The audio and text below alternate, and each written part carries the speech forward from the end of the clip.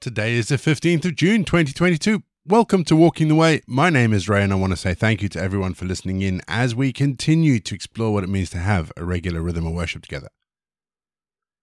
If you're joining us for the very first time, let me say thank you and welcome. Each episode follows a really simple pattern. It's a mixture of prayer, scripture and music. It's easy to pick up as we go along. Don't forget you can download a copy of our Walking the Way prayer book. You can also download a copy of the script. The links are in the episode notes. And if you'd like to support Walking the Way, or you'd like more information about the podcast, head to rayborrett.co.uk. Links again are in the episode notes. And just before we start today's, I want to say thank you to everybody who has supported Walking the Way. We always start each leg of Walking the Way with our opening prayer. So let's still our hearts. Let's come before God. Let's pray. Loving God, help us to hear your word. Help us to come with all our hearts to the Saviour who leads us into your arms. Hear our pleas. And Lord, let your face shine all over the world. Bring a new age soon, a new salvation. Glory to your name. Show us that what we've learnt about you is true, that we may live in the truth and know the way to heaven, to the glory of your name, Lord. Hear us, God. Often it seems that you are so far away, but we know that our voices still reach you, and that those who are prompted by your Holy Spirit will come to salvation. Send your Spirit, O God, send the Comforter who leads us into all light and to all truth. So we entrust ourselves, we entrust our lives to you. We want to be faithful. Help us, Lord, to be your children, to remember every step that we belong to you. No matter how dark it is, help us to remember that we are with you. Amen. Acts 10, verse 3b. He distinctly saw an angel of God who came to him and said, Cornelius. That verse got me thinking about angels, and I found myself asking the question, what do we know about angels? I suppose it actually begins with, do you believe in angels? As Christians, it's hard not to believe in angels because Scripture is full of them. In fact, there are 273 references to angels throughout the Bible. So let's briefly explore what angels are and also what they're not. Firstly, angels are created beings. They were created by God, probably when God created the universe. We know that they were there when God created the world, but I think there is a bit of time when God created them. Angels have their own will. Like humans, angels have free will and are wise and intelligent, and they have the ability to discern good from evil. And so actually they can give us insight and understanding, but they can also choose to reject God, which is what Satan did. And he convinced a third of the host of heaven to join him in the rebellion against God that he led. Angels are not God. They're not gods, plural. Angels are not the objects of worship, which is sometimes what our society makes them out to be. John finds out in the book of Revelation that angels are not to be worshipped. And they're also not omnipresent. They're not omnipotent, and they are definitely not omniscient. And final fun fact about angels for today, there are only 3 named angels in Scripture. Michael the Archangel, Gabriel the Messenger, and Lucifer, who became Satan. There is a whole lot more to angels than what we can simply cover in a kind of 2-minute talk. But I've found an excellent web page which actually lifts the scripture references, not all of them, but vast majority of them, and talks about angels in a bit more depth. So I'll put the link in the episode notes. Click the link, go to the page. It really does make for some very interesting reading. In the meantime, we're going to have our first piece of music just to give us some time to center our thoughts on God, and then we're going to get into our Bible readings for today. And today we read Acts 10.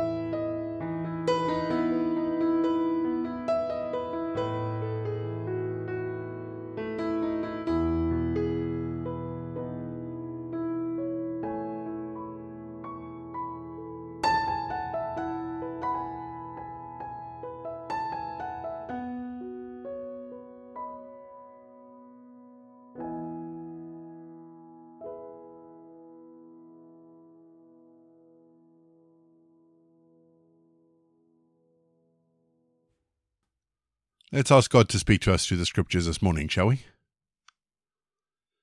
Father, we read these words. We read about Peter and Cornelius and how things change. And we ask, Lord, that you give us wisdom and insights so that we can apply these words to our lives. Help us to look at the world around us and think, what have you done for us? We ask this in Jesus' name. Amen. Our Bible readings this week are taken from the Contemporary English Version, and today I'm reading Acts 10. At Caesarea there was a man named Cornelius, a centurion in what was known as the Italian regiment. He and all his family were devout and God-fearing. He gave generously to those in need and prayed to God regularly. One day at about 3 p.m, he had a vision. He distinctly saw an angel of God who came to him and said, "Cornelius." Cornelius stared at him in fear. "What is it, Lord?" he asked. The angel answered, "Your prayers and gifts to the poor have come up as a memorial offering before God. Now send men to Joppa to bring back a man named Simon who is called Peter. He is staying with Simon the tanner, whose house is by the sea." When the angel who spoke to him had gone, Cornelius called 2 of his servants and a devout soldier who was one of his attendants. He told them everything that had happened and sent them to Joppa. About noon the following day, as they were about to journey and approaching the city, Peter went up on the roof to pray. He became hungry and wanted something to eat, and while the meal was being prepared, he fell into a trance. He saw heaven opened, and something like a large sheet being let down to earth by its 4 corners. It contained all kinds of 4-footed animals, as well as reptiles and birds. Then the voice said to him, "Get up, Peter, kill and eat." "Surely not, Lord," Peter replied. "I have never eaten anything impure or unclean." The voice spoke to him a second time. "Do not call anything impure that God has made unclean." This happened 3 times, and immediately the sheet was taken back to heaven. While Peter was wondering about the meaning of the vision, the men sent by Cornelius found out where Simon's house was and stopped by the gate. They called out, asking if Simon, who was known as Peter, was staying there. While Peter was still thinking about the vision, the Spirit said to him, "Simon, 3 men are looking for you. So get up and go downstairs. Do not hesitate to go with them, for I have sent them." Peter went down and said to the man, "I'm the one you're looking for. Why have you come?" The men replied, "We've come from Cornelius the centurion. He is a righteous and God-fearing man who is respected by all the Jewish people. A holy angel told him to ask you to come to his house so that he could hear what you have to say." Then Peter invited the men into the house to be his guests. The next day, Peter started out with them, and some of the believers from Joppa went along. The following day, he arrived at Caesarea. Cornelius was expecting them and called together his relatives and close friends. As Peter entered the house, Cornelius met him and fell at his feet in reverence. But Peter made him get up. "Stand up," he said. "I am only a man myself." While talking with him, Peter went inside and found a large gathering of people. He said to them, "You are well aware that it is against our law for a Jew to associate with or visit a Gentile. But God has shown me that I should not call anyone impure or unclean. For when I was sent for, I came without raising any objections. May I ask why you sent for me?" Cornelius answered, 3 days ago I was in my house praying at this hour at 3 p.m. Suddenly a man in shining clothes stood before me and said, 'Cornelius, God has heard your prayer and remembered your gifts to the poor. Send to Joppa for Simon who is called Peter. He is a guest in the house of Simon the tanner who lives by the sea. So I sent for you immediately, and it was good of you to come. Now we are all here in the presence of God to listen to everything the Lord has commanded you to tell us.' Then Peter began to speak. 'I now realize how true it is that God does not show favoritism, but accepts from every nation the one who fears him and does what is right. You know the message God sent to the people of Israel, announcing the good news of peace through Jesus Christ, who is Lord of all. You know what happened through the province of Judea, beginning in Galilee after the baptism that John preached, how God anointed Jesus of Nazareth with the Holy Spirit and power, and how he went around doing good and healing all who were under the power of the devil, because God was with him. We are witnesses of everything he did in the country of the Jews and in Jerusalem. They killed him by hanging him on a cross. But God raised him from the dead on the third day and caused him to be seen. He was not seen by all the people, but by witnesses whom God had already chosen, by us who ate and drank with him after he rose from the dead. He commanded us to preach to the people and to testify that he is the one whom God appointed as judge of the living and the dead. All the prophets testify about him that everyone who believes in him receives forgiveness of sins through his name. While Peter was still speaking these words, the Holy Spirit came on all who heard the message. The circumcised believers who'd come with Peter were astonished that the gift of the Holy Spirit had been poured out even on Gentiles, for they heard them speaking in tongues and praising God. Then Peter said, "Surely no one can stand in the way of their being baptized with water. They have received the Holy Spirit just as we have." So he ordered that they would be baptized in the name of Jesus Christ. Then they asked Peter to stay with them for a few days. We're going to have our second piece of music, just to give us some time to think about those bits of scripture that have caught our attention. And then after the music, as always, we're going to pray.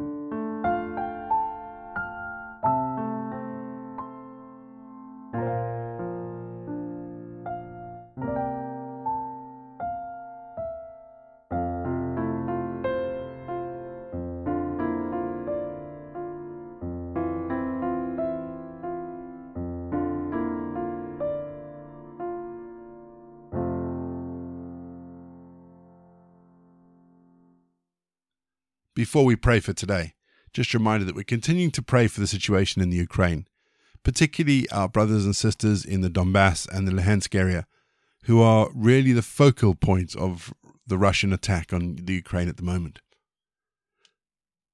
But our prayer today, taking from our Walking the Way prayer book, is for our neighbors. So let's lift up our neighbors before God as we pray, shall we? Lord Jesus, we come to you not as individuals, but as your whole people, come together to worship you. Help us to be aware of each other as an unbroken circle stretching right around our churches. May we in spirit, hands joined, look to you, the center of our circles, and feel your love pulsing through us to reach out to our neighbors around us. Lord, help us to serve you not selfishly and individually, but with a deep awareness of each other and those around us who need you. We lift them before you in Jesus' name. Amen. And we say together the prayer that Jesus taught his disciples. Our Father in heaven, hallowed be your name. Your kingdom come, your will be done, on earth as it is in heaven. Give us today our daily bread. Forgive us our sins, as we forgive those who sin against us. Lead us not into temptation, but deliver us from evil. For the kingdom, the power, and the glory are yours, now and forever. Amen. The grace of our Lord Jesus Christ, the love of God, and the fellowship of the Holy Spirit be with us and remain with us now and forevermore. Go in peace to love and serve the Lord.